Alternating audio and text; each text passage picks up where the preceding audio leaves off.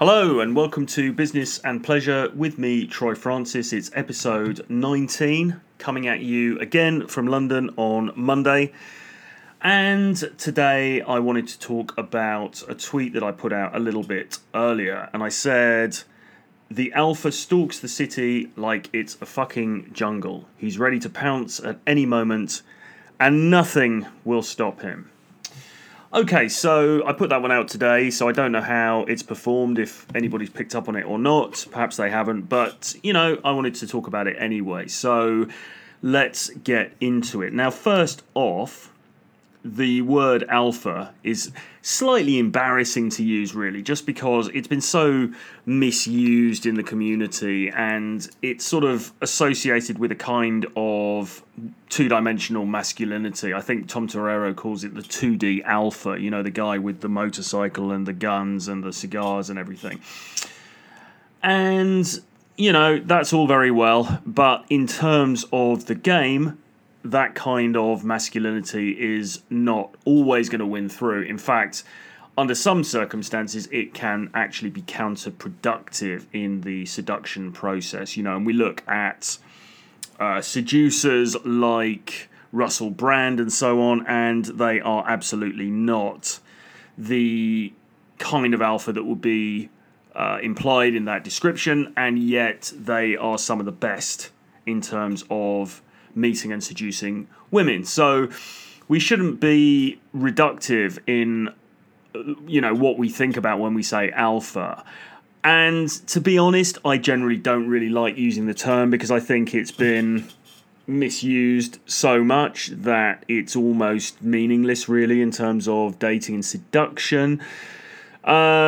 But I used it in this case because, you have to use the language that your audience speaks, and people generally talk about alpha in these terms, and so that's the sense in which I'm using it here. And basically, what I'm saying here, let me unpack this a little bit, is that the alpha is like a wolf. The alpha stalks the city like it's a fucking jungle, And the alpha will do whatever he needs to do in the moment, and he won't allow anything to stop him. And what I'm really trying to do here is to engender into you that kind of electric, sort of sexualized mood that you really need when you are doing successful day game, when you are walking around and seducing and dating girls that you meet in the street.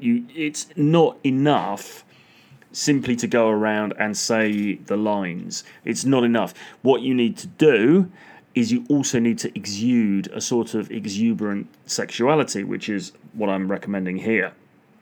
So you need to imagine yourself as a jungle animal. I said wolf before, but that's probably not correct. I guess I mean something a bit more like a lion. The way that a lion languidly walks around the enclosure, if you're looking at them in a zoo, or walks around the jungle, confident in its mastery, confident in its dominance over the other animals, and ready to pounce at a moment's notice to devour its prey. Well, that's the kind of way you need to be when you are stalking the city where you live and you're on a day game session, or even when you're not, because you need to be showing that side of you. You need to be showing the predator. Now, of course, people will be up in arms when they hear this because it sounds it sounds predatory and it sounds very sort of sinister, and it's not like that. The use of language in a conversation like this must always be taken with a pinch of salt, because in the end, seduction is a dance and it happens between two people. But you need to give the impression, as the guy, that you have a certain degree of dominance about you, that you have a certain degree of danger about you, that you are ready to pounce, because that's what makes you exciting. That's what makes you seem like a sexual candidate as opposed to a friend zone candidate. And so it is those qualities that you need to advertise and communicate when you are walking around.